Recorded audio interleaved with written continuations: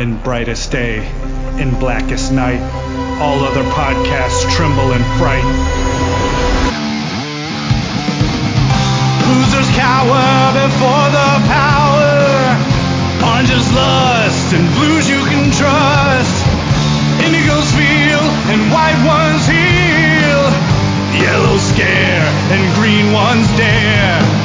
That sapphire love and black hands glove will rock your foundation without hesitation.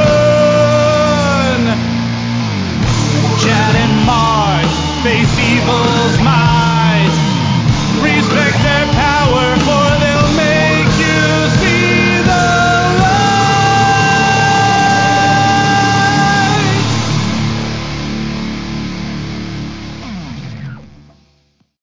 Hi, everybody. I'm Chad Bokelman. I'm Mark Marble. And this is the LanternCast. Episode 512. All right. What are we talking about tonight? Chad's favorite word, hodgepodge. A little bit of this and a little bit of that, and you put it all together, and you'll have an episode. That's all we can say. That's what happens when we don't want to do a whole lot of prep and read a bunch of issues, but also don't have a new Green Lantern book to talk about for another month or so. Yeah, we are creeping ever closer to that. But we have a few things, including feedback that we'll discuss, and other interesting topics that Chad will lead us into. So we're going to start off with this because even it is technically feedback, but it's also something that it was a really good idea, and something will be, once you hear it, then we'll discuss probably what some of our ideas of how to implement this suggestion. So this is from some guy named Jim Ford. Yes, that Jim Ford. As I work to organize my office, the idea of what to put on the walls keeps popping into my head. And I think I want to display a few comics. Question is, which ones? So I'm putting it out to you guys to pick your favorites. Let's see if you can do 10 best all-time covers and then 10 best modern age Grey Temple Hal moving forward. Because we know Chad is going to pick some oldies that cost a fortune. Mm-hmm. So which modern covers would you go with? And just to set the rules, it doesn't have to be a Lantern book, just as long as a lantern is on the cover. Does that Green Lantern issue a fanboy make your list? I'll think about my favorites as well. Hopefully follow up with those. Jim Ford. That's that Green Lantern and KFC special. Yeah. So because it's just generally speaking, it's a cool idea. Though I guess we're gonna have to figure out how to show people. Or come up. We could use the site, or we can post to Imager, or we could Reddit, make a Reddit thread. Yeah, there's multiple ways, but you're right. We can do a link. Certainly when we post it onto the website, it's easy enough to just do a link, even if it's just one like combo PDF file of whichever covers we happen to choose at a given time. But I think the idea that Chad and I were throwing around is Jim's parameters are good, and there's no reason why because this is a multi-layered topic and a multi-optional topic, because we can go in many different directions with this. We can do our favorite covers, that try to do a top 10 covers from the Jeff Johns era, let alone just the modern era and everything else. So I think what we'll do is this won't be every week. This will be probably when we have time to do a little bit of research and it fits appropriately into whatever topic we're doing. But we'll probably nominate some of our favorite covers during basically meeting Jim's parameters, that at least it has a lantern on the cover, even if it's not a proper issue of Green Lantern or a monthly Lantern book, quote unquote, like a Sinestro book or New Guardians.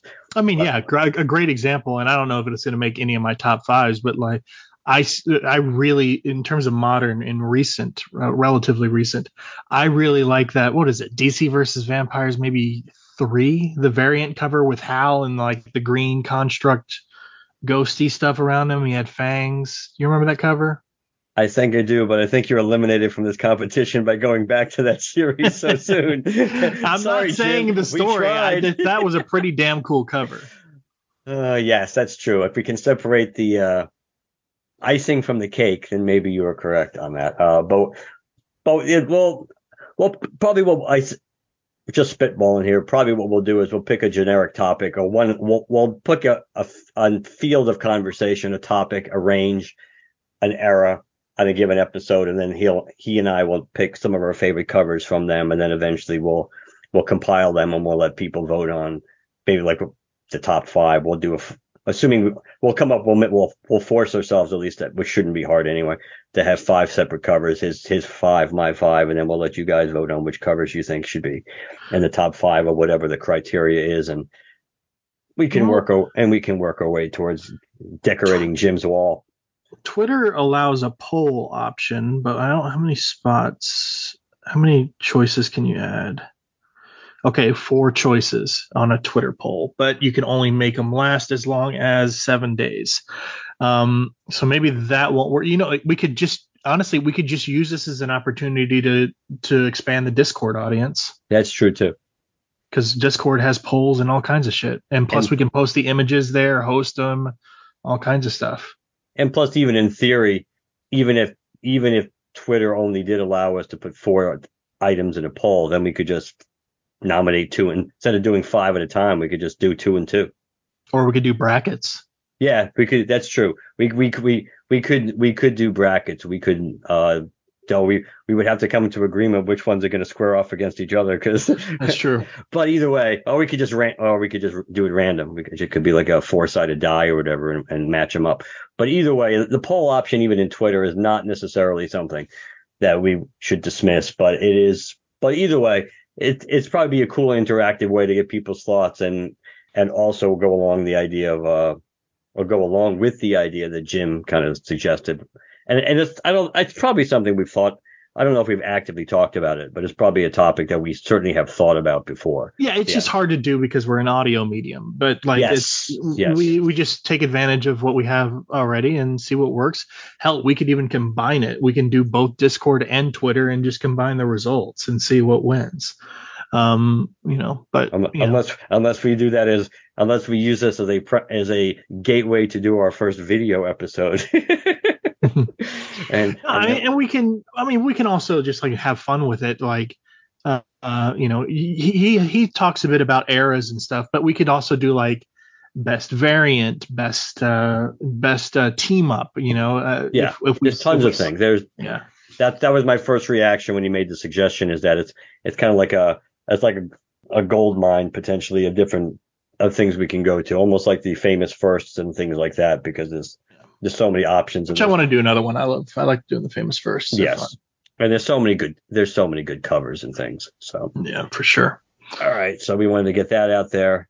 All right, Chad, hit us with one of your topics that you're ready to roll into. Yeah. Funko is pissing me off. So like, look, here's the deal. I almost feel hypocritical talking about all this because I'm looking at a wall full of Funkos. You know what I mean? And I'm going to continue buying some of the stuff that I'm interested in. Like if they come out with a new Lantern Funko, I'm probably going to grab it. If they come out, obviously I have my, what I refer to as my teeth and tongues symbiote collection, because I don't have the regular black suit Spider-Man, because he's not showing teeth. He's not sticking. It's just a black suit Spidey. So I don't have that as part of my collection, but I'm going off the rails already. But Funko's pissing me off. So obviously they've been doing the NFT thing, which is crazy. And, people, some people like crypto and NFTs and stuff, but here's the deal. It's like the problem with the NFT side is they've had the licenses to these things and they've had the option to be creating these Funkos all along, but they waited until they could get the most profit off it, which is like, to get mad at a business for trying to make the most profit is a little sketchy ground to begin with. But this is a really kind of shitty way to do it.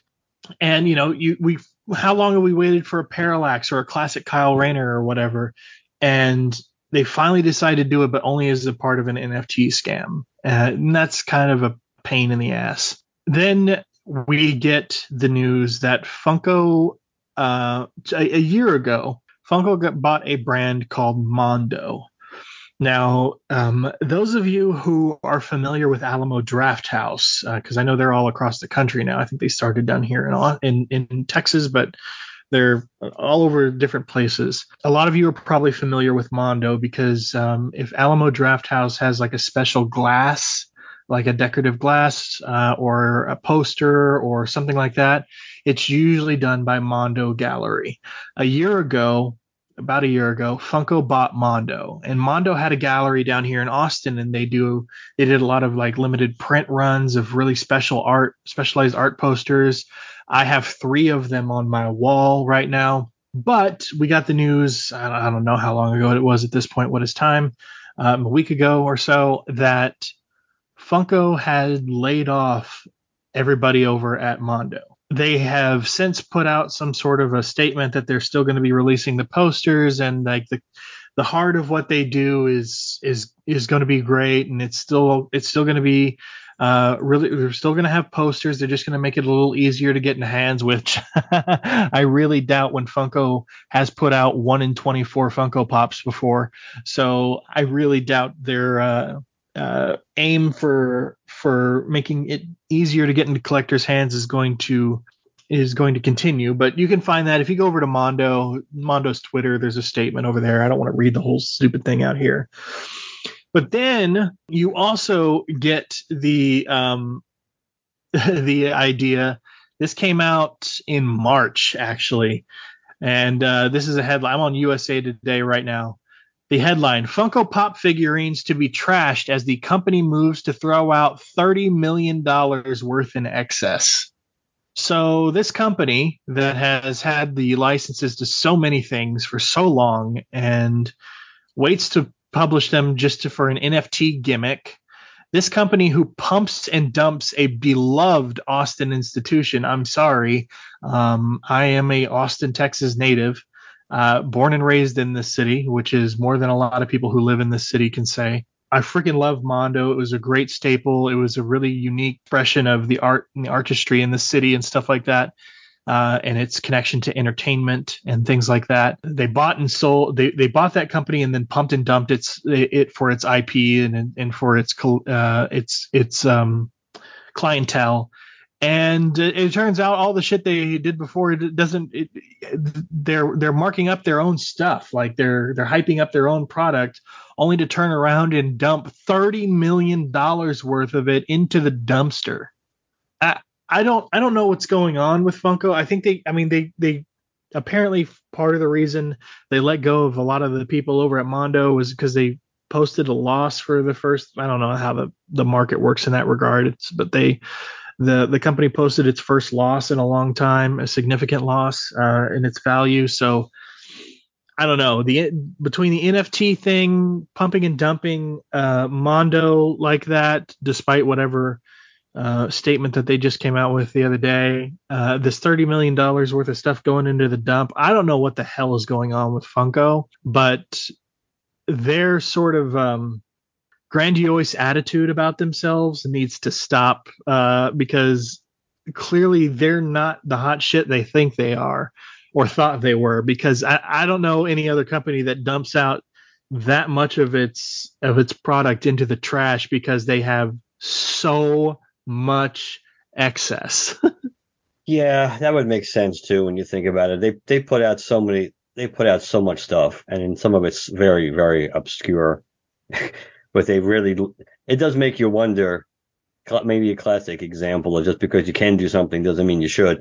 Just because you have a license to a particular brand doesn't mean you have to mine it or strip mine it to put up so many characters and different variants and things like that that that the marketplace really can't support because it's just not that popular.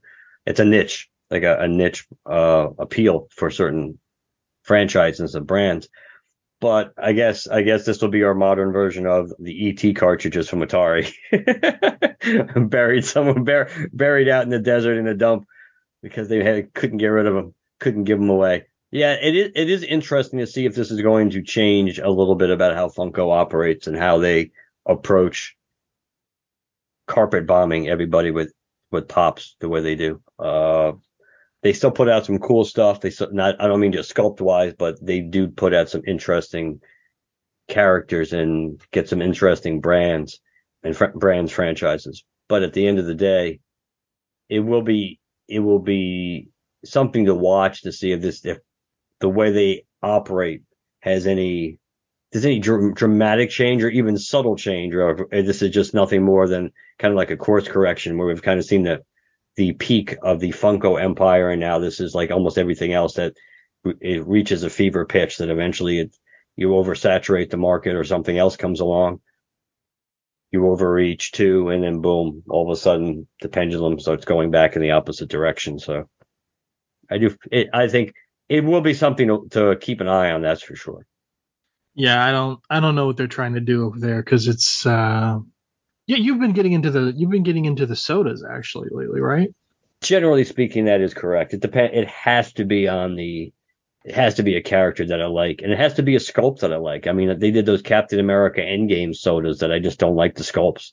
I just don't think it works.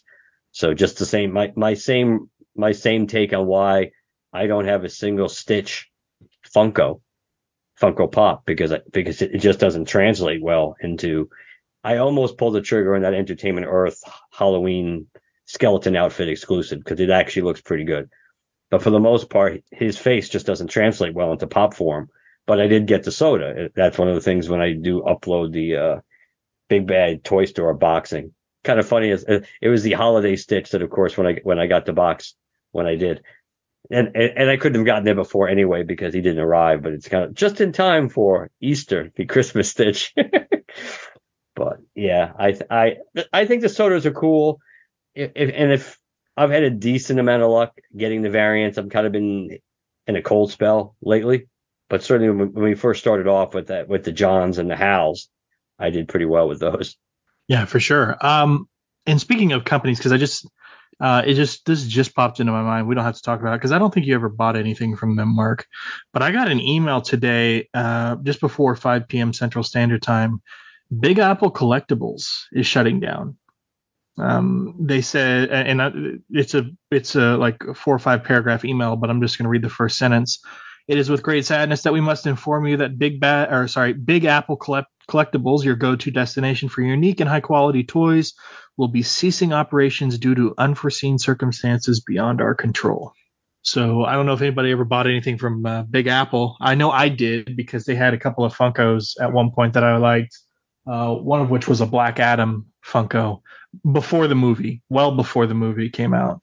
I think it was a shared exclusive with New York Comic Con or something like that. But yeah, Big Apple is shutting down as well. Not that Funko is shutting down, but we're talking about throwing shit in the trash and laying off everybody at Mondo. Big Apple is also in trouble because they're shutting down operations. Yeah, it does. I don't. On some basic level, I think we're gonna. I mean, we know things are cyclical, but it's not easy out there right now. Clearly, as we know. Again, some of this stuff, depending on what you sell and what your clientele is, sometimes even if there wasn't, even if it was always kind of a niche market, but the niche was hot enough where you didn't have to worry about it. And then it's like a lot of, forget about collecting. It's just a lot of other businesses in general. It's kind of like the stuff we talked about, though. I think we talked about it off the air, like with Dr. Squatch and different soaps and things like that. The fact that you're more of a body wash guy, which I can certainly understand. And Dr. Squatch currently doesn't do body wash, but you would think it would be something that at the very least they'd want to look into, because just by not making any effort, you're kind of ceding the market to everybody else. You're ceding it to Men's Dove and Duke Cannon and Everyman Jack and all these other companies. At least because you have a brand, if you try it, it's not like it's diametrically opposed. It's not like you're making breakfast cereal and all of a sudden like you're selling sweaters. It's not like it's diametrically opposed. But by not even trying to, you have brand loyalty, and brand loyalty can matter. So, but if you don't expand and you just stick to one thing, then you may not necessarily, you may be able to survive certainly for a long period of time, but you're not necessarily expanding your imprint and your footprint. So I think we'll be seeing a lot more of that going on. And especially with toys, we know toys, just like that kind of rises and falls too, toy collecting.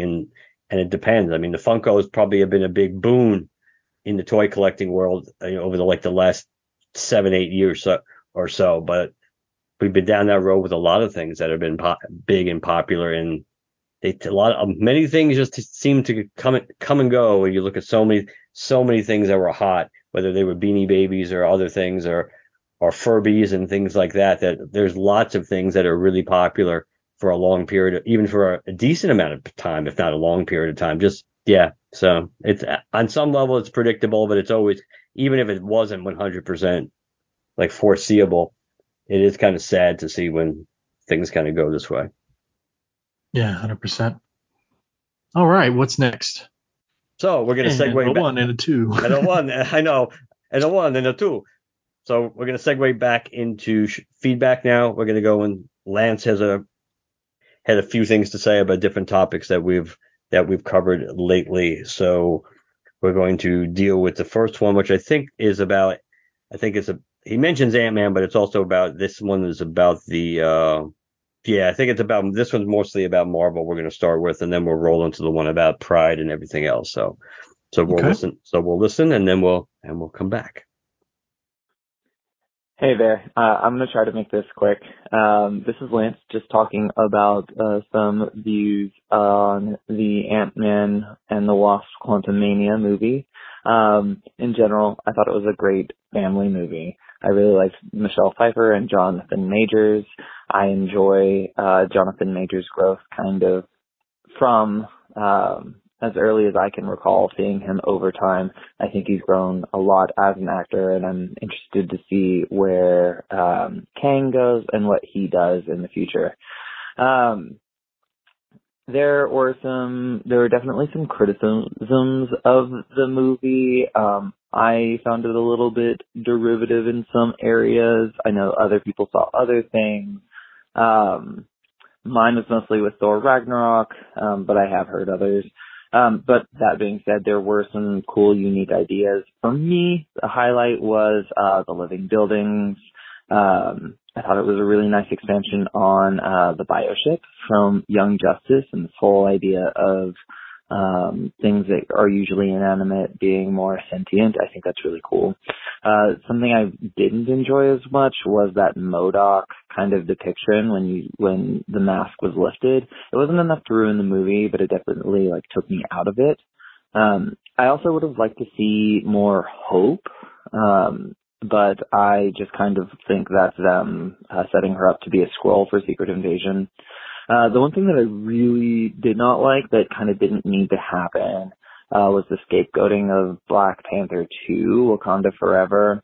I just feel like even if your movie was put at a lower priority, it might have been for a good reason, right? The loss of this character who meant so much to such a large part of the audience, I think is, I think it crosses the line into disrespectful. I think Kid Fury talks about it really well in one of the more recent episodes of The Read, which is a fantastic podcast. You should check it out if you haven't.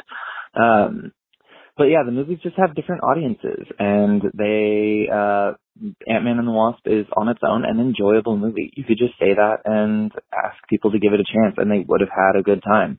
But I really feel like they squandered any goodwill that they would have gotten through that by scapegoating this other really fantastic, really important movie. Otherwise, it was enjoyable. It's unfortunate that it went that way, but I'm excited to see where things go moving forward. Hopefully people, grow and give us better stories in the future. That's all we can ask for. Thank you both, or thank you all. This is a wonderful experience. Talk to you later. Bye. So you still have not seen Quantumania, right? I haven't, but I can speak a little bit to what he's saying. So he's saying, did something happen in the marketing for this movie or in the press, the press junket for this, where they were kind of talking about Wakanda Forever overshadowing it or something? See, in all honesty, I was listening to that again, and I was trying to. It's probably something I'm zoning out about. I'm not entirely sure exactly what his point about scapegoating Wakanda Forever is. I don't know. Which I finally have seen, by the way. So what did you think about that? I liked it. I liked it more than I thought it would. I was putting it off for a while for a number of reasons, most of which is I've talked about recently. For some reason I'm in a rewatch zone. It's things I'm comfortable with as opposed to sitting down and watching something new. But I watched it and I enjoyed it. Look, here's one big problem I have that, and I listened to y'all talk about the movie, the episode you and Dan did, but here that you guys didn't talk about, and it's a problem I had during the first Godzilla movie. There was a lot of dark scenes in this movie. I have a new 50-inch 4K screen in my house now. I bought it several weeks back. Bad timing on my part, but whatever. And I watched the movie on the new TV. And despite the settings and everything, there were some scenes I could literally barely see in that film. Most notably, I'm talking about the scene where Shuri and her mother are talking and Namor comes ashore for the first time. Yep. That was such a dark, dark scene. And I had all the lights off in my apartment, but it was during the day. So there's maybe a bit of a glare from the window, from the light coming through the blinds. But that's about it. And it's a brand new TV, and you can flip through a bunch of different settings to try and make it a little bit brighter. But here's the thing. You shouldn't have to change the settings of your TV for one scene, because whatever I change it to for that specific scene to look better for me, it's not going to look good on the rest of the scenes. So you shouldn't have to adjust the contrast and all that other bullshit of your screen in order to just see what the hell is happening on the screen in the daytime. I shouldn't have to be in a completely black room to see what's happening on the screen. It's a minor nitpick. It just sounds like a bigger one because I'm so frustrated with it. But it really is a frustrating experience to watch a movie and literally not be able to see some of the scenes. So that's kind of a pain in the ass. But otherwise, I was concerned that it was going to be a big Chadwick Boseman sort of, memorial type of thing. We were going to spend a lot of time with that. And we did in one way, but it was still an interesting story, and I had a lot of fun with it. And if there was any scapegoating that he's talking about, we have to remember that unlike other, and this, I think this might be a point he was alluding to in that voicemail. Unlike other films in the MCU, Black Panther, whether you agree with it on to the scale that it was, it still had an impact outside of superhero movies. The first Black Panther movie was a social event in and of itself outside of the MCU for a lot of people. There are a lot of people who saw Black Panther and liked Black Panther and wanted to be involved with the world of Black Panther that didn't have or want anything to do with the rest of the MCU. Now, whether that's a sizable portion or not, that's neither here nor there. It's just the fact that exists for that movie, and that really probably doesn't exist for other MCU type films here and there. It's a cultural event in and of its own. So right away, it's going to have a bit of a different audience. And plus, you're kind of dealing with some stuff to maybe set up some new characters for the MCU moving forward. But it really is its own thing. Whereas Quantumania, and you and I talked about this even leading up to it coming out for a long time, is these other movies didn't matter because we knew that Quantumania had to be the one to set up the next big Avengers event and the next big Thanos level threat, or whatever we're calling Kang at this point. So the goals of them, the audience of them, they're very obviously, at least for movies that are set within the same universe, the two movies couldn't be more different in potential audience or the reason people were going to see it, if that makes any sense. No, I think it makes plenty of sense. The movies are, it's hard to say by design, but we'll give them the benefit of the doubt. We didn't know this because we didn't even know Phase 4 was ending until Comic-Con last year, which was another one of those great Marvel things. They should have at least let us know, assuming they knew all along that all those projects they announced that they were going to be in separate phases. But in many, I think on some levels anyway, that Wakanda Forever did kind of, it was separate. it almost was like old school the way it connected with Marvel in the past in their world building, because obviously there were ties to things that were going on in outside of the scope of the movie. But the movie did kind of stand on its own, but also laid groundwork for world building. And I think it ending phase 4, especially because it gave you, the movie was, it was dark, not just physically, but obviously tone wise, it was pretty, but that mirrored Shuri's journey. Yeah, for sure. Yes. And the fact that you felt hopeful at the end because Shuri kind of felt hopeful. And Shuri had that, Shuri had that moment where that Anakin parallax moment when she was on the verge of crossing over, which is why she saw Killmonger.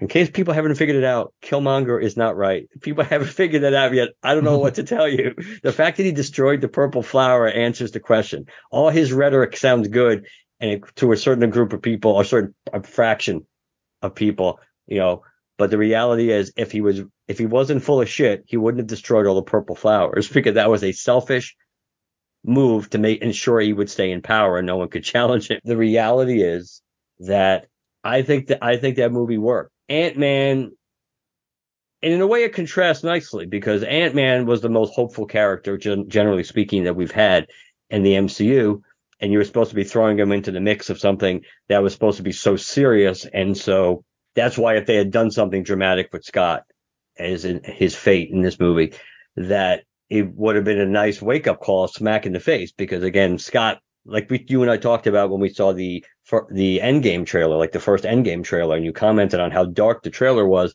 and then Scott shows up at the end outside the Avengers compound, and you said, well, doesn't seem to fit because it's so upbeat and so funny. It's like, but that was the point, because that's not Scott was his hope, ironically. Scott is hope in the MCU, and Scott bringing that lightness to the scene also is indicating Scott's the one that's bringing hope back to the MCU of how to fix all this stuff. Yeah. I think that Ant-Man, of course, obviously the whole Jonathan Majors thing is taking a detour right into a dirt road currently to see how that's all going to shake out personally with him. But I like Wakanda Forever better. I have only seen Ant-Man Quantumania once. I'll see it when it comes on Disney Plus. Even if I'd wanted to see it again, March was so packed. That's why I haven't seen Shazam yet. Plus, I don't really care about Shazam, but I'm seeing Shazam this Friday. So I'll finally cross that one off the list. But there were so many movies in March that seeing Ant-Man again, it just wasn't viable. And I'm seeing Super Mario Bros. Tomorrow, hopefully. I figured you were going to. I will probably see that next week. It was either that or Shazam Friday, and we figured we would catch up and see Shazam just for the hell of it. I'll be curious to see if I really think it's bad or it just doesn't do anything for me. Yeah.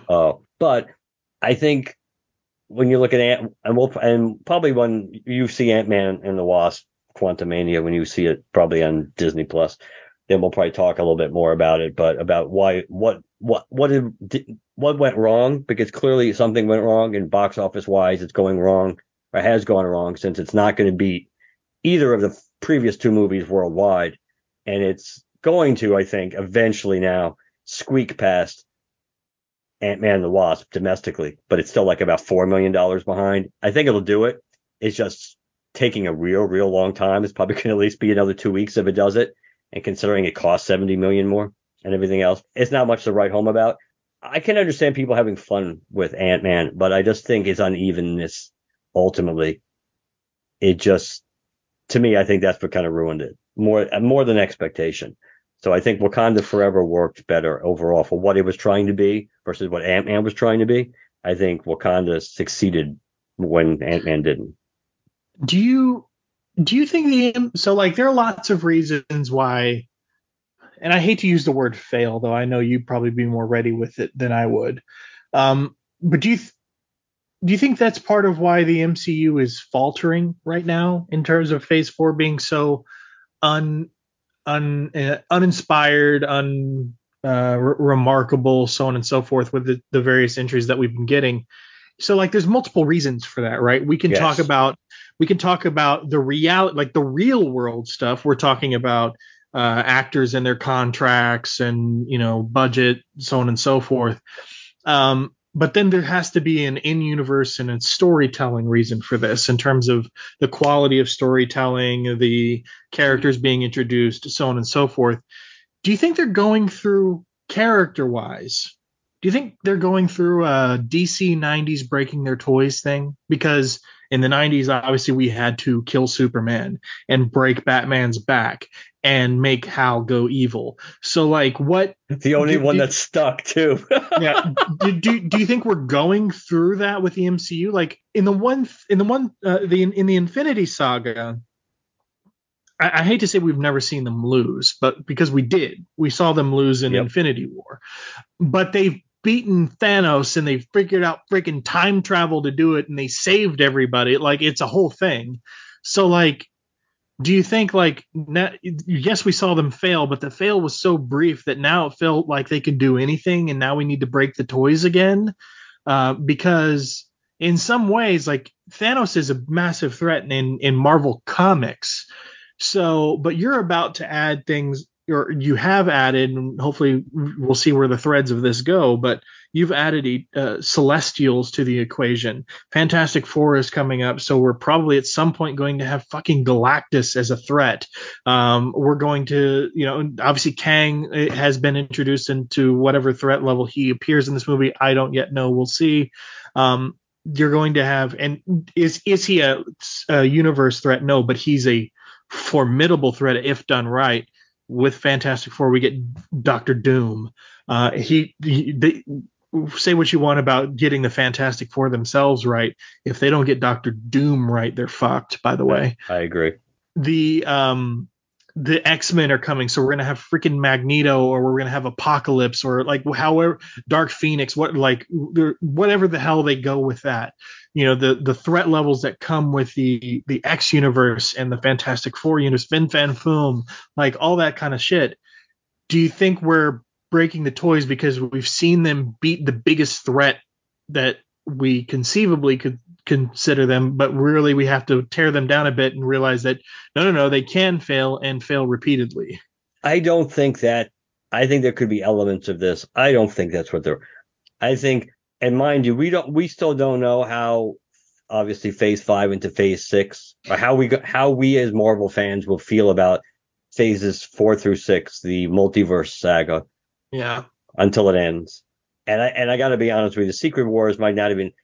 But no matter how we feel about Secret Wars, that may not mean all that much, because that's literally something where you're going to be throwing so many characters against the wall because you can.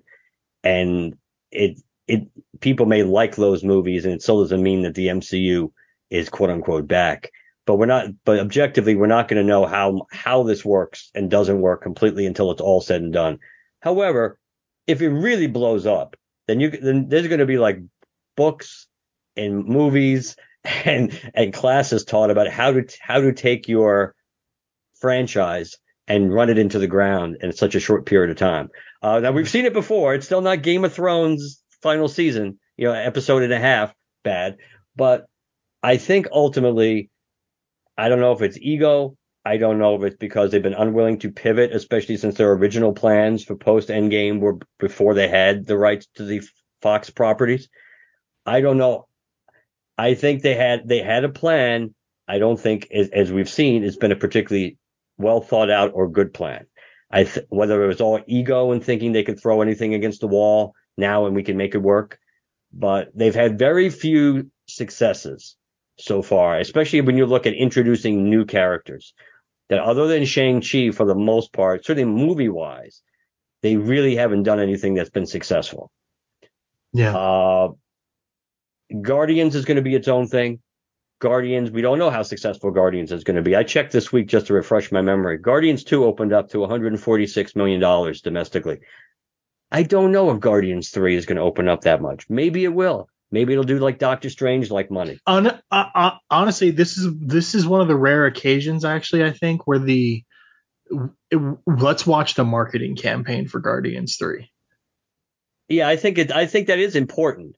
I think it's they didn't seem to do a great job in launching the tickets this week. I mean, they told you like a day before the tickets were going on sale, but they never told you when, even though rumors were it was going to be 9 o'clock Eastern. And I think that was right because I checked. I almost forgot. It was like 9:15. It's like, oh, let me see if the tickets are on sale.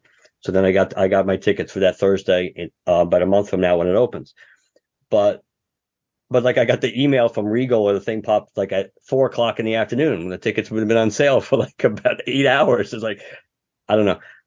Guardians, see, they're almost damned if they do and damned if they don't, though of course you'd rather be damned if you do in this case. Guardians, even if it succeeds, all it does is really stop the bleeding. It's its own animal. People are going to see Guardians just if whoever goes to see it, because they want to see how that story quote unquote finishes. Because Guardians has always kind of been outside the box. And yeah, it's its own thing. Yeah, it's its own thing. The characters obviously have ties and interactions with other parts of the MCU, even though they didn't really have that until Infinity War. But the point is, it's its own thing. You're right. I mean, you can almost take it to the bank, with the exception somewhere in Secret Wars with Adam Warlock or something. But almost nothing that's going to happen in that movie is going to have major consequences in phases 5 and 6. You can almost take it to the bank. So if the movie succeeds, it succeeds because people have a fondness for these characters and they want to see how the story ends. So if it does succeed, do I think that has any impact on whether the Marvels is going to blow up in Marvel Studios' face? No, I don't think it has any impact. All it does, it lets you catch your breath. It stops the bleeding, and you don't have the momentum, and you don't have the realistic possibility that every single movie released in Phase 3 is going to be a disappointment or a failure.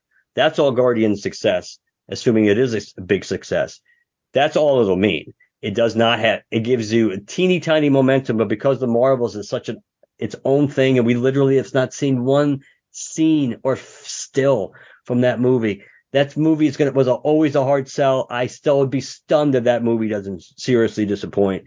And then you're back to square one again, and you got to hope that Captain America, otherwise known as the Incredible Hulk 2, that movie succeeds, because if it doesn't, now you're really steamrolling in the wrong direction.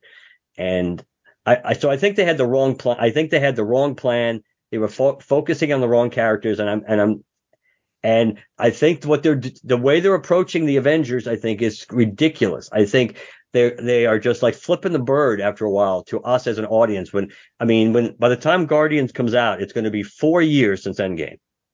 4 years. And I know they lost a year because of COVID, but that's not an excuse anymore. Then it would be 3 years.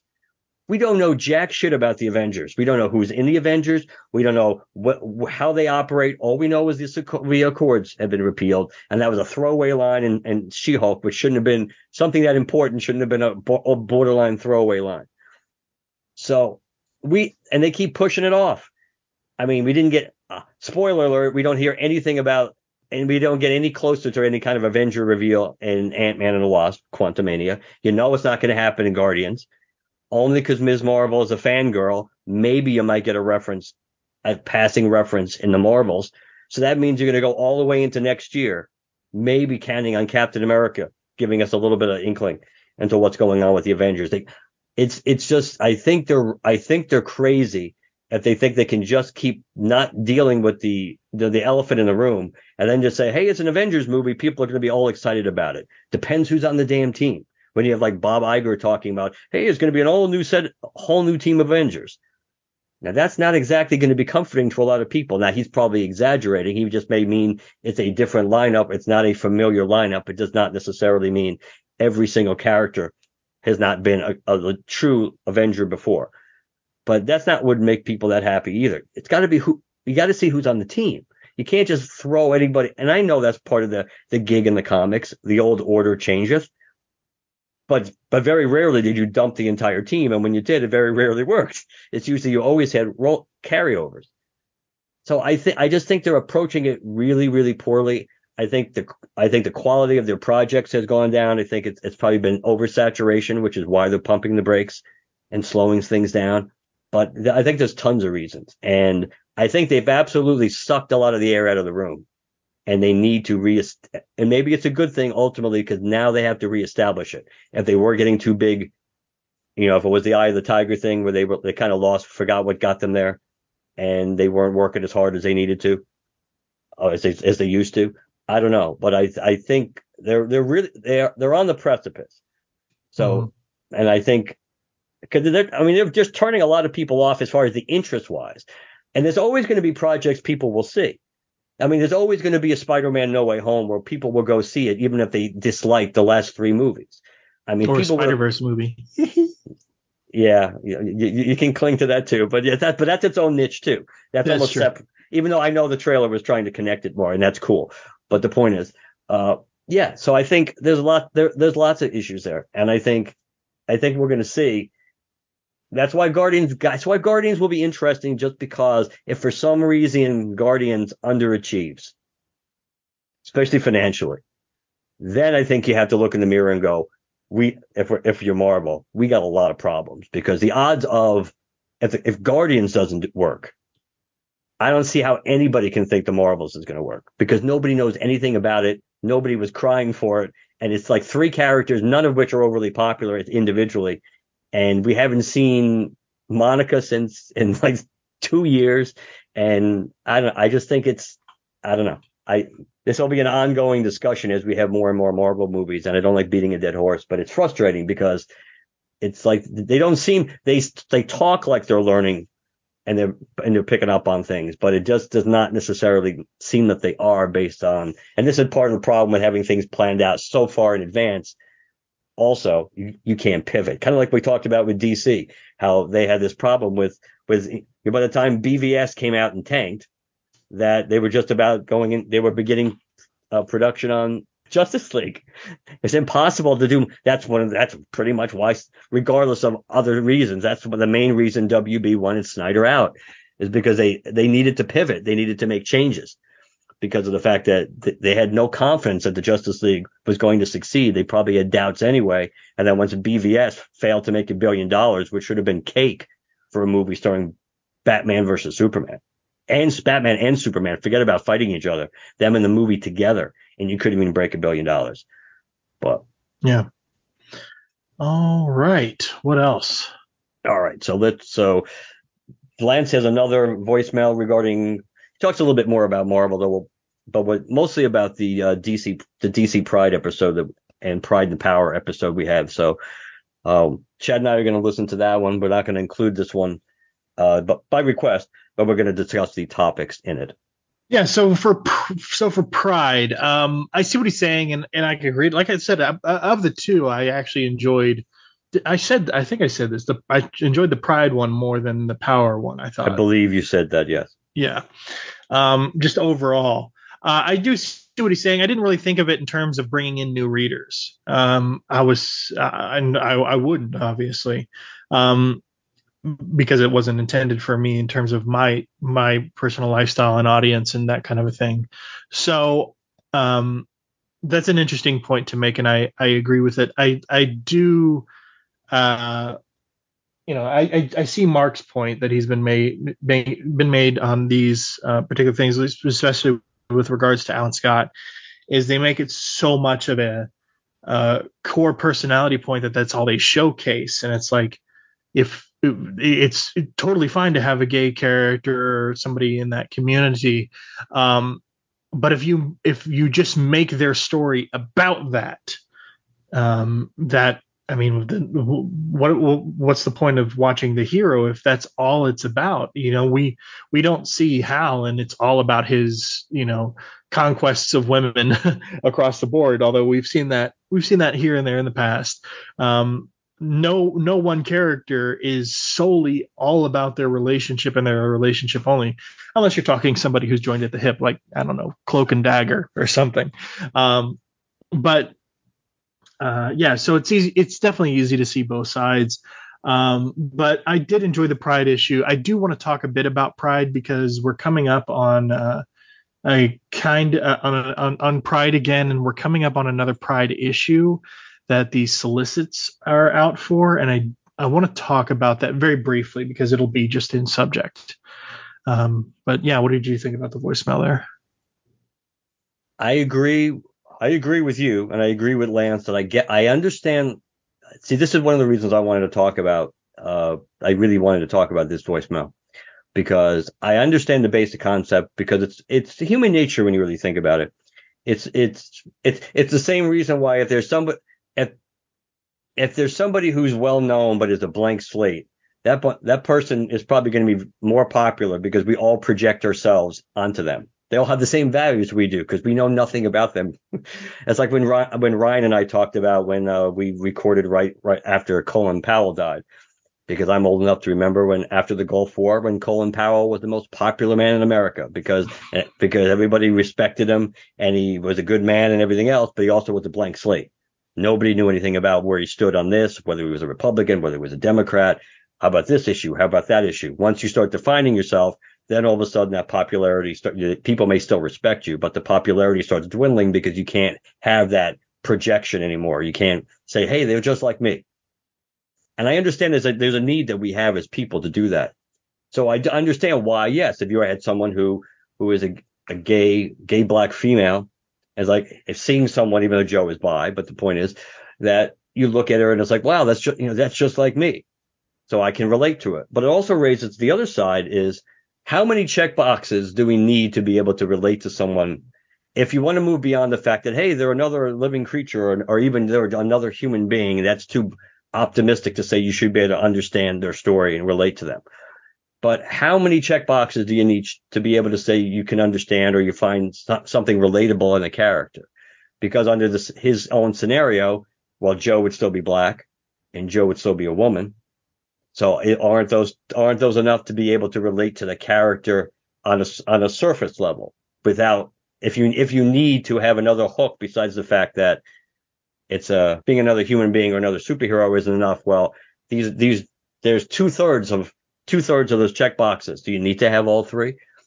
And I'm not saying that he said that, but it makes me wonder because we see a lot of that nowadays. It's like if somebody's not exactly like you on everything, does that mean that makes them not relatable? And what does that say about us as people if that's really the case? It just makes, because like you said, I can see both sides on it, but it's like I don't need to have a hero or a character be exactly like me or checking all these boxes for me to be able to relate or see myself in them. But I do understand it's a good in, that if you're looking to bring somebody in who may feel like, oh, this character or this book or this universe, this world has nothing. Well, they don't understand me. There's nothing or nothing I can understand in it or relate to. Yeah, I can see how that could be a nice in. So I do see both sides, but like I think we've all kind of probably can agree. It's not all black and white. No pun intended on this. That it's that there's multi layers to this. Okay, yeah, no, I agree. I like the Pride story, but I still have to. I honestly, just because of various things that have been going on, I haven't gone back and reread Pride or Power. I need to because I really only read the one stories. I remember skimming through a couple of them, but there were, much like that Halloween issue that came out with Dead Man and everything in it. There were actually a lot of good stories occasionally in those specials. So I want to take the opportunity to go back through them. But speaking of those specials, the solicits for the next comics are out, and on sale the 13th of June, we have DC Pride Through the Years, which I'm going to get regardless. But it looks really cool. The cover of it is very Golden Age style, which is really freaking cool. But here's what's interesting about it is it's a collection of reprints essentially featuring a story from Flash from the 90s, from Detective from the late 2000s, from Supergirl from 2018, but there is an original story in here, and it is an all-new story starring Alan Scott, which will light the way to his next great adventure as Green Lantern. Now, I don't know if that's supposed to be coming in the Justice Society series or if we're seeing something in Green Lantern or if there's going to be a whole new book coming out. But it is a bit concerning, speaking to what we were talking about a little bit ago, that yet again, we're getting an original Alan Scott story, but it's in the Pride issue, and it says it's talking about light the way to his next great adventure as Green Lantern to come. I I have no problem with any particular character having a new romantic interest or, having a personal life. I've talked about that a billion times. That's actually one of the things I'm most excited for the new Hal series is he's coming back down to Earth, and we're going to see him interact with Carol and, the people on Earth that he should be interacting with. And, one of the things I miss, like Kyle going to Radu's and all that kind of stuff. But loved that. So I have no problem seeing the family life, the romantic life, or whatever of the character, but it entirely has the potential to be an original story that doesn't lean much like the Pride story we were just talking about. Isn't 100% solely focused on the sexuality of the character. That's entirely possible. However, I'm saying choosing what we do know about this issue, that it is nothing but reprints except for one original story, and it's the only original story in a Pride specific issue. I can't help but wonder if this is going to be yet another story where we're focused on Alan coming out, trying to, struggle with all of that and deal with all of that, and, talk to his kids, relate to his son, try and, get out there and date, how he wrestles with that being a man of an older generation and stuff like that. Again, those are things you would expect to see of someone who has recently come out publicly, or at least publicly enough to his family, the people that know him. But if we're setting up the story to come, what's its big focus going to be? And it's interesting that it's coming through the only original story in a big Pride issue. We're not going to know, and that's the reality. We're not going to have. I struggled with how to say all that because it's not like I don't want to see Alan be gay. It's like so to speak. You know what I mean? I know what you mean. That statement can be interpreted so many ways. I'd have the same problem. Like for instance, Kyle it's been a long time since we've seen Kyle. I would love to see Kyle again.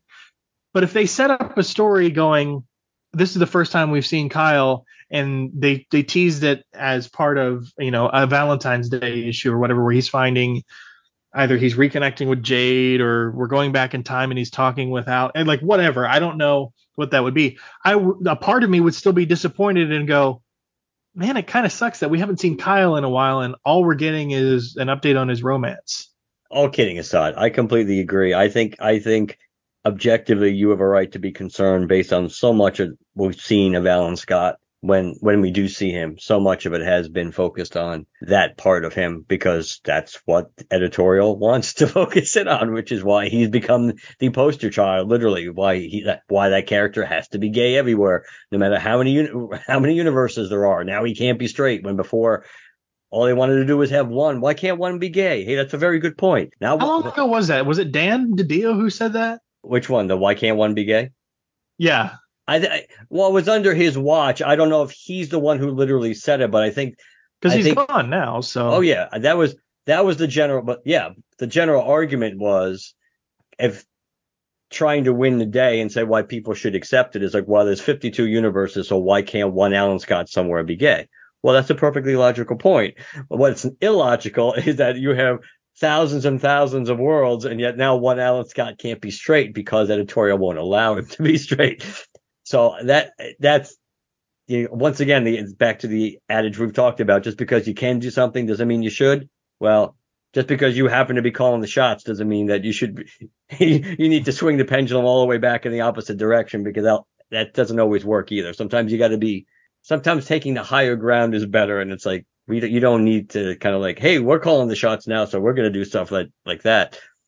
I don't know. I like Alan Scott. It would be a shame if he gets pigeonholed into that. Just a token character. Yeah, and wow. I mean, sometimes you really just. I mean, they moved away from it a little bit at the end of Infinite Frontier just because he was just in the middle of action sequences, so it was going to be really hard with it to anybody for it to accept if he's talking about his sexuality in the middle of a crisis event. But we know how that's how we're starting out, and it was like. That's like the only thing like you said, the only thing they seemingly had to say about Alan Scott or wanted to say. about Alan Scott. And it's like, well, that's not going to work. It's like you were kind of only half kidding, expecting to give Alan Scott his own book, Alan Scott, the gay Green Lantern.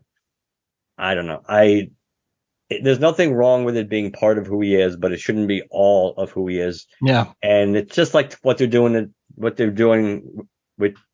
Tim Drake. It's like he's supposed to be bi, but how likely is it we're ever going to see him really with women again, at least on equal footing like he is not currently with guys? Is it really likely? Not without a massive editorial shift.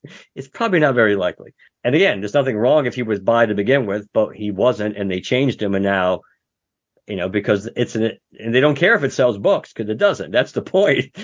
That's the difference between, that's where the agenda, quote unquote, agenda stuff comes in. Same thing with Disney and Pixar and different things. There's nothing to do with representation is fine, but that shouldn't be the only thing that matters. Shouldn't be, well, we don't care what kind of story you want to tell. You have to have this character, and you have to have this character, and you have to have that reference, and it's like, that's not, then you have an agenda which is not about telling good stories and creating good characters. But yeah, we'll see. I mean, yeah, like a good example, and I'm not thinking of this as like I'm fully fleshed out story here that I've written or whatever, but like an original Alan Scott story that has a good amount to do with his sexuality, but also I would consider a good story. What is his relationship with the Starheart or his ability to control his own power like now that he is more himself? It's one thing, and it could even be an interesting story just using a regular Green Lantern, willpower based ring. But now we're skewing that, and this is specifically Alan. This is a magic based ring.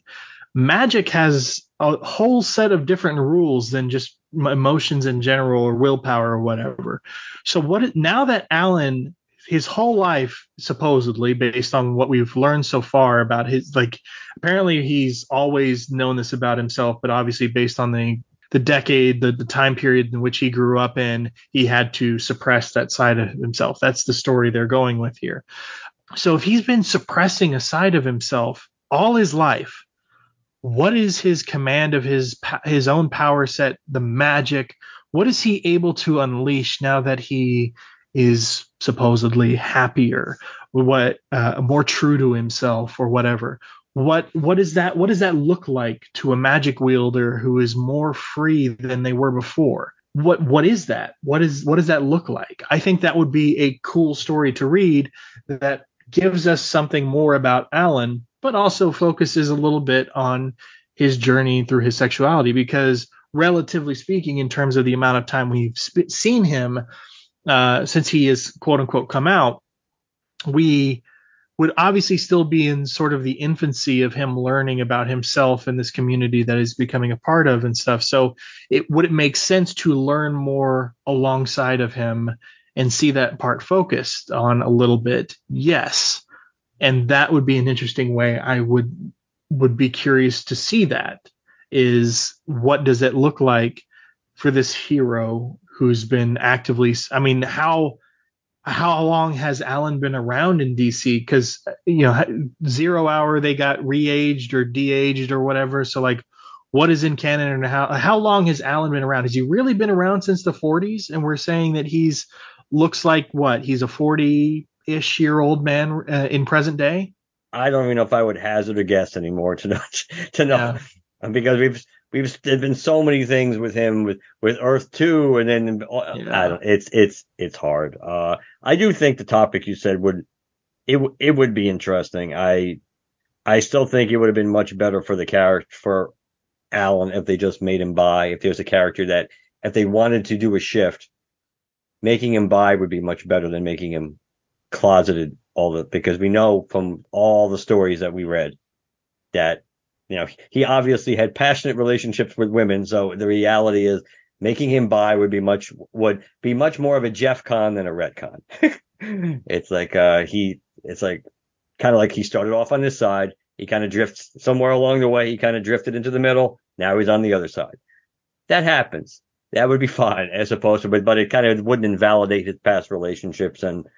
But if you're going to, since they've done that essentially to a certain extent, they can deny that they have, but we know they have by making it sound like he was always 100% gay. He just couldn't really accept it himself, and it wasn't publicly acceptable, so he couldn't run the risk. So all these things, which are true and have happened, but by going that road, they certainly were retconning his past relationship with women.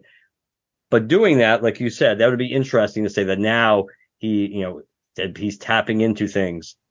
His potential. Yes, it's not an Owen ring with the willpower aspect, but still the idea that he is more true to himself and he is in more control technically of who he is himself. Does that mean he would have more control over the Starheart? Mm-hmm. I think that'd be fun. Yeah, would be. All right. What's next? I think it's you again. All right. Interview with the Vampire. Go for it. I finally watched Interview with the Vampire. I already mentioned it earlier in this episode, but that's exactly why I've been putting it off is seeing new things. I was also just concerned. I have a lot of love for Anne Rice's Vampire Chronicles. Those are not just books I've read and loved. Those are books I have every single issue or every single book of, every single novel, and I've read again and again and again and again. And in terms of a fictional novel-based universe, Anne Rice's Vampire Chronicles is the number one for me. So it's going to be very hard to appease me in that regard. I watched it. I liked it. I certainly liked it better than the movie, and I certainly liked it better than Queen of the Damned. I never saw the musical. I saw, apparently it leaked online or something in a decent quality. I heard some of the songs. I would have liked to see, I think it was The Vampire Lestat is what it was based off of, the musical, when they tried to put it on Broadway, or they did put it on Broadway or whatever for a brief time. So I haven't seen that adaptation, but so going into it, and we talked about this a bit on the show, or I talked about this a bit on the show. So some of the changes that they had made was that in the book, Interview with a Vampire, Louis de Pointe du Lac is a white man in the 1800s in Louisiana who runs a plantation, or his family owns a plantation. In the TV series, he is a man of color in the early 1900s in New Orleans proper, and he is a pimp. Who Louis is in terms of what matters about him as a character is still there. His brother is highly religious. He has he has his own sort of thoughts about the world and the way it operates. At the end of the day, Louis is turned into a monster almost unwillingly, or rather willingly at the time, but regrets it much so later. What is he? Is he truly damned? Is he a killer? Is he a monster? Like, what is he?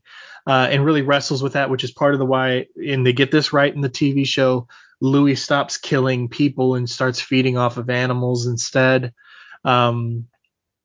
And so on and so forth. So at the end of the day, the problems that I had with the TV show did not, for the most part, originate from the change in Louis de Pointe du Lac being a black man in the early 1900s, as opposed to a white man in the 1800s who was a plantation owner. Because they still get the core of Louis for the most part right. The problem I do have is Lestat. Lestat is violent in this, and it's not like he wasn't violent in the movie, but Lestat's violence at one point, Mark, there's some people at the house that he and Louis share, and Louis is already a vampire at this point, and one of them tries to escape, and freaking Lestat punches the dude through the back of the head, and his fist comes out the front of his face.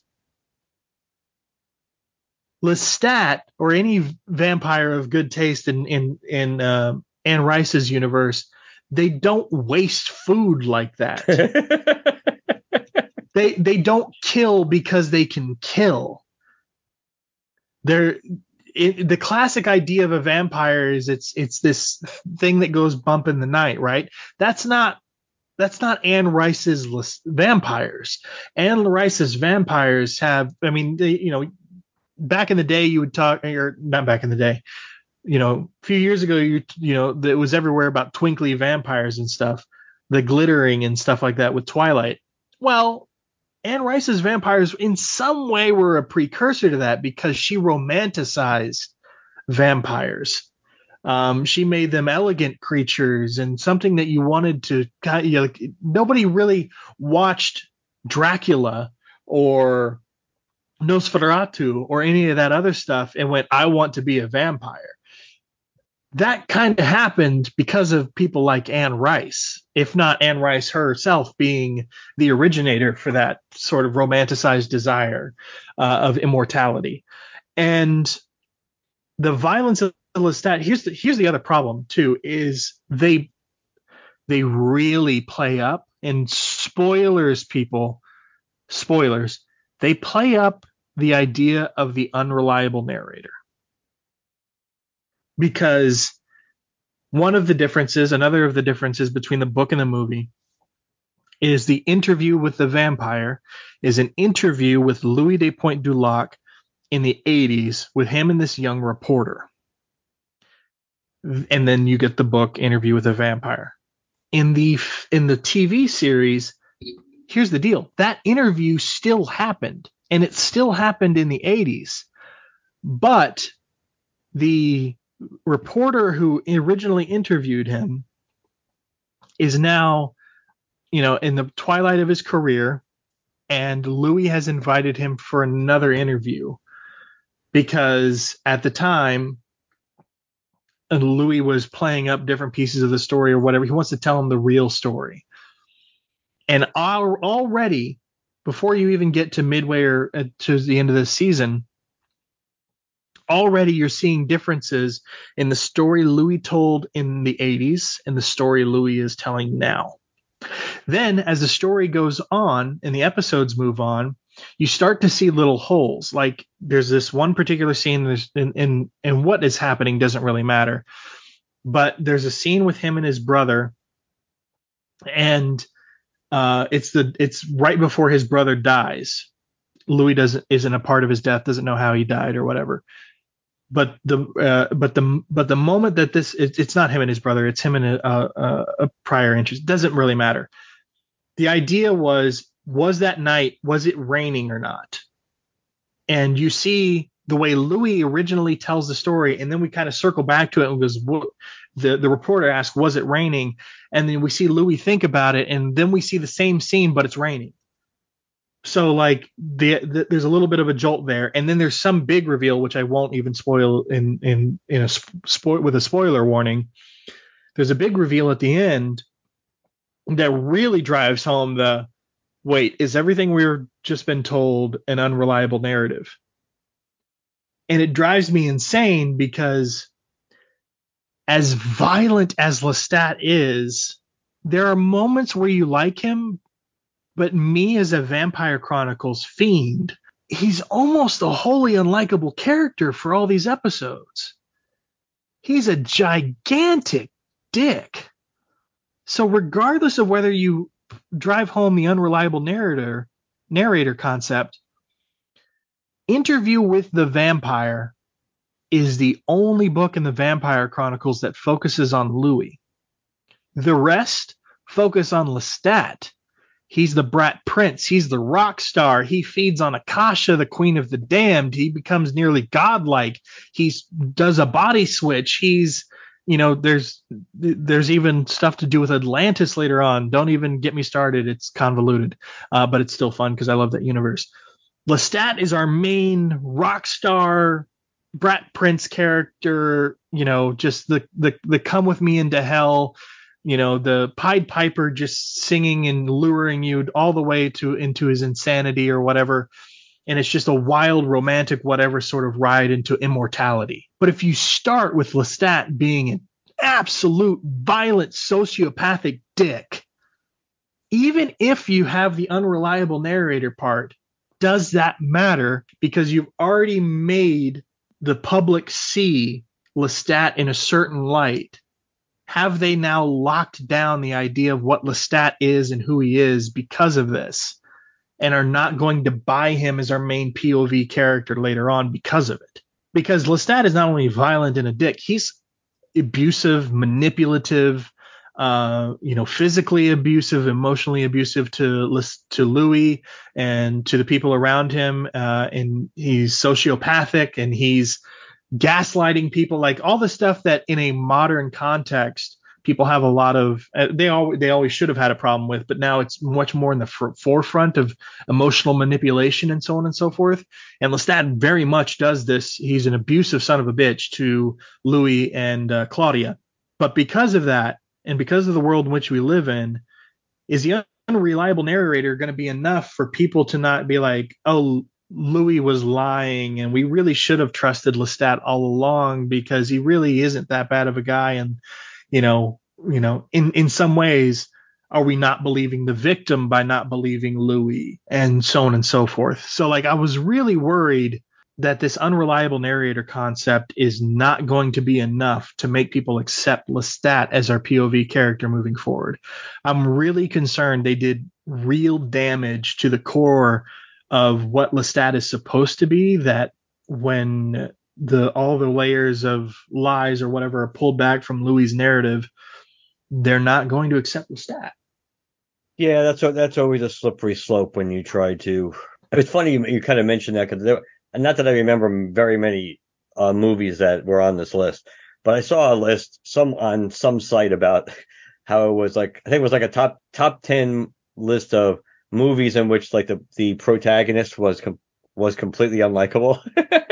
or you that you could not cheer at all for them. And I'm trying to remember, because there were some obviously on the list that I didn't agree with, but they had Heather from the Blair Witch Project on it, which I completely appreciate since I watched that movie so many times. That, yeah, as much as you may think you're making a character complex and making them, and because dark is in, you make a character dark. If you go too far and you make them so much of an ass that they're completely unrelatable, then you're kind of defeating your own purpose potentially to a large extent. Yeah, it's the some of the stuff that Lestat does is to the point like where, I mean, obviously they wouldn't do it as on the nose as this, but if then your next explanation to when you see Lestat is, oh, he was lying, he's really a great guy, how much are you going to believe that based on what you've already seen? Even if it's 100% true that Louis was lying, it doesn't matter, because what you've seen, and in terms of the reality of the production of a TV series, you're not only seeing Lestat in this point of view, you're being asked to sit with it and consider it and remember it for the time the next season premieres, that you're all spending all of this time solidifying in your mind who these characters were, where we last met them, what their core personality is like, so on and so forth, so you can pick up the narrative back if that's the show you really like in the next season. If you did the unreliable narrator thing and then pulled back at the veil within a reasonable time frame, say within the same season, that might be one thing. But you're asking people to sit with it and allow it to solidify in their minds while they wait for another season. I would agree. I would say that's it's a slippery slope to go down. It's you may have grand plans of how to build this out, or maybe rationalized it, or have, we've set this character up so you view this character a certain way now, but if we get to where we want to go, you're going to realize there's more to it than that. Well, you may never get that far. So so then there's a risk sometimes. Playing the long game sometimes has a lot of risks to it. Yeah. I also watched the Mayfair Witches season, which is, so you know how we have the MCU and the DCU and all this other stuff. The AMC is now building the Immortal universe, which is Anne Rice's stuff. So thus far, the Vampire Chronicles, the Mayfair Witches. She also did a few werewolf stories, so maybe we'll see that at some point. So I'm really excited to see that world build, because yes, at one point the witches did become involved in the vampire narrative. There were a couple of books about it, like Blackwood Farm and stuff like that. So I'm excited to see these two worlds build themselves within their own world. Because I don't know, how much do you remember about the Queen of the Damned movie? Not much at all. It's been such a long time since I've seen any of that movie.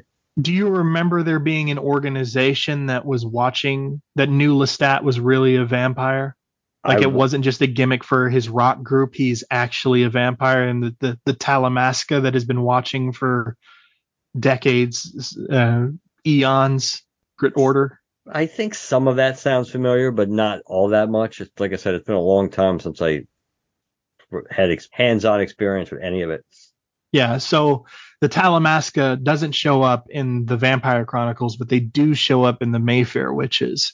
And eventually we will see them in the Vampire Chronicles. Because I think the Talamasca is going to end up being like the Nick Fury or the shield that connects these two worlds in some way, because, they've existed since, I think, the Dark Ages or something, and they know about the supernatural world, and they're studying, they're watching, they're archiving, and so on and so forth. They're not getting involved. They're just sort of documenting.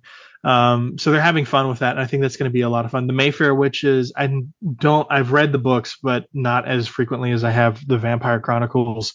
It seems largely faithful to the books, the Mayfair Witches stuff. But I'm excited. There's lots of stuff going on over there, but it seems to, and plus Alexandra Daddario is our main. Yes, that is. I have not watched a single episode of that yet, but that is the big draw for me. At some point, there are several big draws with Alexandra Daddario, and she's a fantastic actress in this show, by the way. Like, yes, she's eye candy for sure, but like, she is really good, very complex in this show. Well, that's good. I'm glad. All right. Anything else we wanted to talk about tonight? I don't think so. I'm just trying to think if there's anything. At some point, obviously, we'll talk about Shazam at some point in greater detail. Once I see it, I can actually have at least some input in, at least from a non-spoilery perspective, about what I think worked and didn't. I hope to see it soon, but obviously I got stuff going on. So yeah, and the Blue Beetle trailer dropped. That was that was interesting. And the Spider-Verse one. Yes, that dropped, and I thought there was another. Oh, the Secret Invasion trailer dropped as well. So yeah, there's a bunch of stuff on the horizon coming out, but I think for now, I think that's all she wrote. All right. Well, if people want to reach out to us, how do they do so? LanternCast.com is the website. LanternCast@gmail.com. If you want to contact us, send us an email. Looking for a Discord information, LanternCast@gmail.com. You can follow us on Twitter, like us on Facebook, #GeoCast. We're on Apple Podcasts, Spotify, and Stitcher. Please leave us a positive review on all platforms you listen to us on. Last but not least, if you'd like to leave us a voicemail or text, 708-LANTERN, and let us know what you think. Also, guys, head on over to our YouTube channel, LanternCast Vids, all one word. I recently posted a card unboxing over there for the new Pokemon Scarlet and Violet set that just released this past week as we record this. And Mark has a video coming up as well. I don't know if he's posting tonight or just relatively soon. I'm gonna try to do it on the 6th. I'm gonna try to do it on Thursday because I don't think but that will be my Big Bad Toy Store unboxing. Not much in the box, but some cool stuff. Perfect. And I've got a lot of trading card unboxings over there. I've got 2 more coming up actually, and I've got time to do them now. So hopefully I'll have actually a couple of more of those in quick succession pretty soon. One being an unboxing of the 1993 Milestone line of trading cards, and then another of a premium format DC Comics cards that actually do have some Green Lantern stuff in there. Whether the art is worth it or not is another story entirely. But definitely go over to LanternCast Vids on YouTube and subscribe. We have actually over 500 subscribers over there. Which is just cool for obviously it's not something we really deeply focus on, you and I, but for something that we don't really promote or whatever, to have 500 subscribers is kind of cool. Yeah, not bad at all. Not bad at all. So head on over there and give us a subscription, and we promise not to inundate your YouTube feed with videos, but We will be posting stuff on occasion over there. So guess we will talk to you guys later. Good night, everybody. Good night.